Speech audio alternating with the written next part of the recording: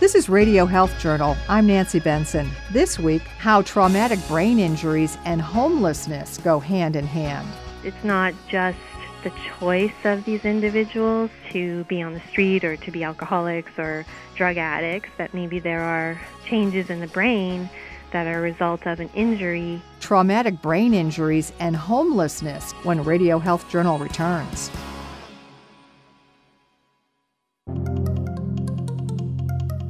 Your new teen driver may have a license, but they still need you to stay involved. Hi, I'm Debbie Hersman, president of the National Safety Council, and this is your Safety Minute. Even with a new license in hand, teens lack crucial driving experience.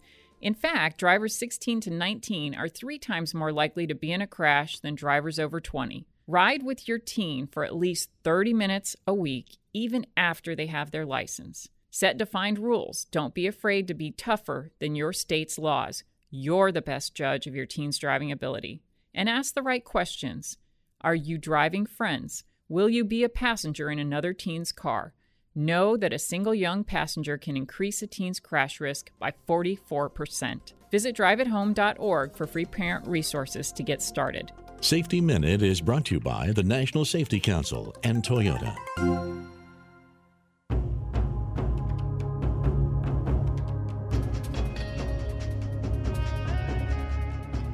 Go to any big city in the United States, and homelessness is obvious out on the streets.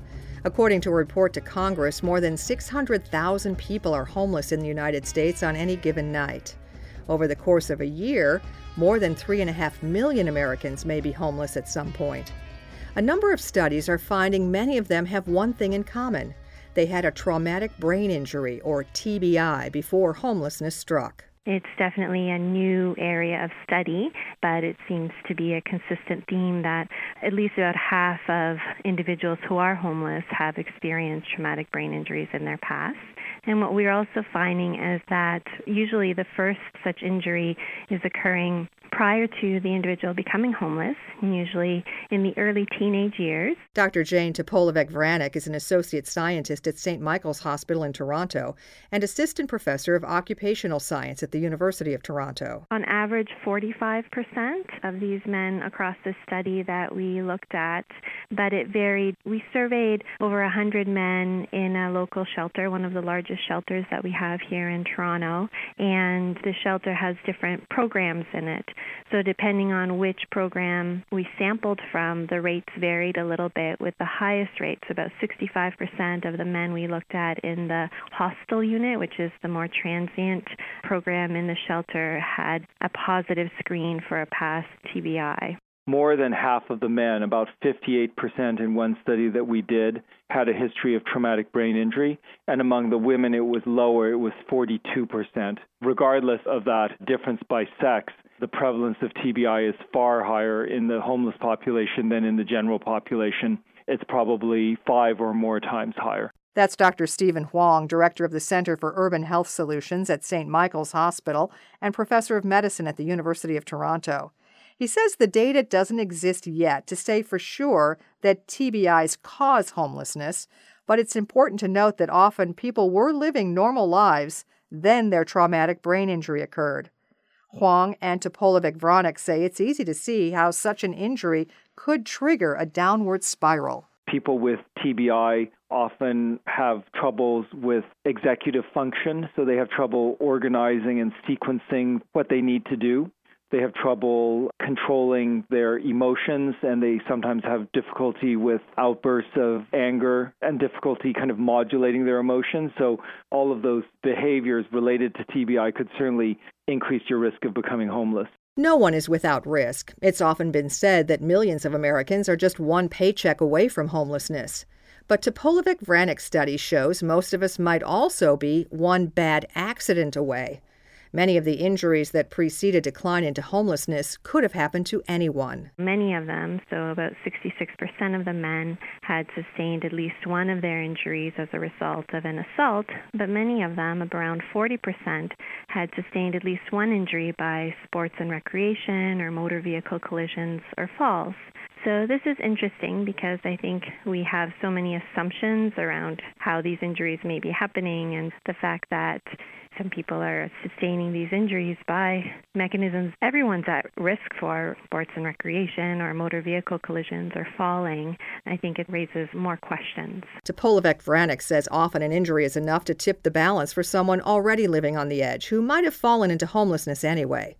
But sometimes it's pretty clear that the injury was responsible. I met a woman at a conference who was hearing my presentation. At the end, she said, my brother, he was in a motorcycle accident when he was younger, and he just changed after that. Like, he had a brain injury and his personality changed, and he couldn't keep his job and really kind of alienated himself from his family. And now he's on the streets and we can't get him back. He just has no interest in being part of the family or getting a job or anything like that. However, both Topolovic-Vranek and Huang emphasize that traumatic brain injuries are unfortunately common, and there are many people who suffer traumatic brain injuries without falling into homelessness. The reason why this work is getting a lot of attention right now is we hear so much in the media about concussions, and particularly with sports and youth, parents being concerned about some of the longer-term implications that we're hearing about with early concussions. So this type of work seems to resonate in terms of, oh my goodness, if my child's playing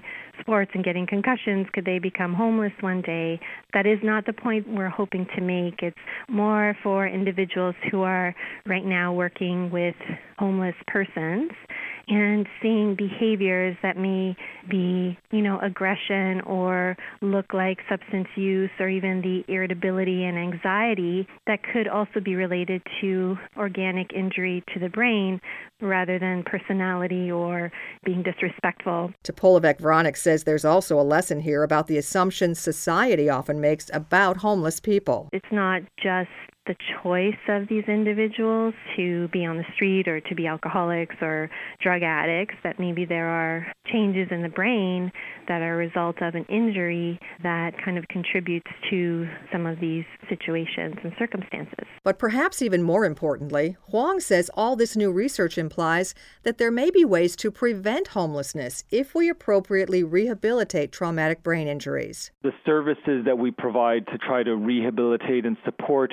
people that have had traumatic brain injuries may down the road help prevent them from becoming homeless. And we should be perhaps thinking about, well, first of all, I think we should try to determine through further research if traumatic brain injury is in and of itself increasing people's risk for becoming homeless. And then if it is, a secondary question would be, can we identify a subgroup of people with TBI who are at particularly high risk of becoming homeless? Because ideally you'd like to be able to focus your efforts on a high-risk group rather than everyone who's ever had a TBI. Many variables are likely at work in determining who is at risk and who is not. Topolovic-Vranek says the same injury may physically affect two people differently, and even those who are affected the same way may have different risks for homelessness as a result of varying economics or family support. So before we can start to lower the toll of homelessness, there's a lot of research yet to do. Our production director is Sean Waldron. I'm Nancy Benson. Radio Health Journal returns with medical notes in just a moment. October is Liver Health Awareness Month, and you may not know that 1 in 10 people in the United States is living with a liver condition, such as hepatitis, cirrhosis, or fatty liver disease. These patients face unique, serious dietary issues, making nutrition the most important factor for their liver health. Now there's the MSETI bar, the first nutrition bar developed to support a healthy liver diet, according to Dr. Tarek Hassanein, medical director at Southern California Liver Centers. Liver patients have special nutritional needs. Finding simple options with the necessary vitamins and minerals is not easy. But now they have a simple way to get the nutrients they need to support liver health. The MSETI bar includes 16 vitamins and minerals research has shown support liver health. It's vital nutrition in a simple, convenient bar. To support your liver health, visit amseti.com to learn more about the MSETI bar to take control of your health. That's amsety.com. Medical notes this week. A lot of men may breathe easier over a new study on men who have had vasectomies.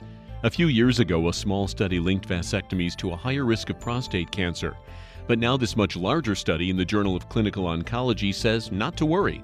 It finds no greater risk at all. The new study looked at more than 8 times as many prostate cancer cases as the previous study. Researchers say vasectomy is an effective and inexpensive long-term birth control method.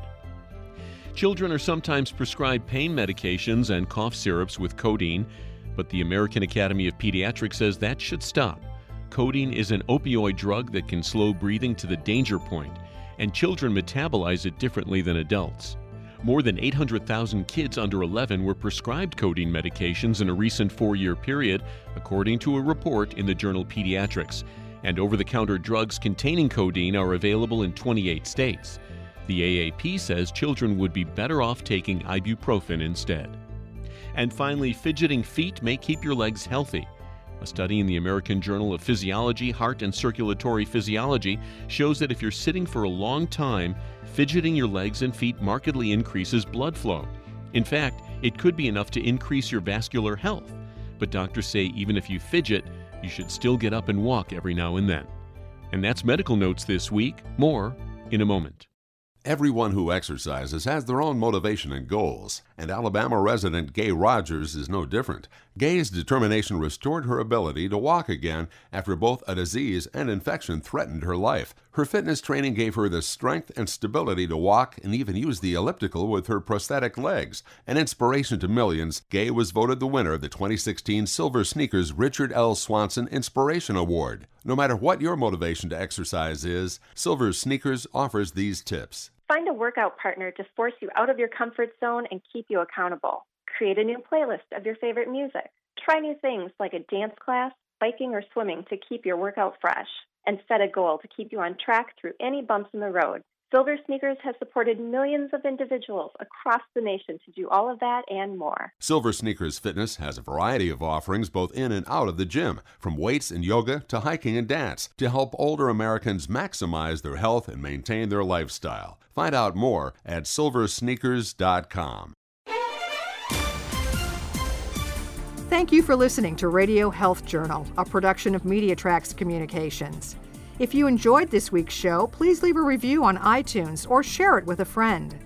You can find more Radio Health Journal stories about health, science, and technology on iTunes, Stitcher, and at radiohealthjournal.net.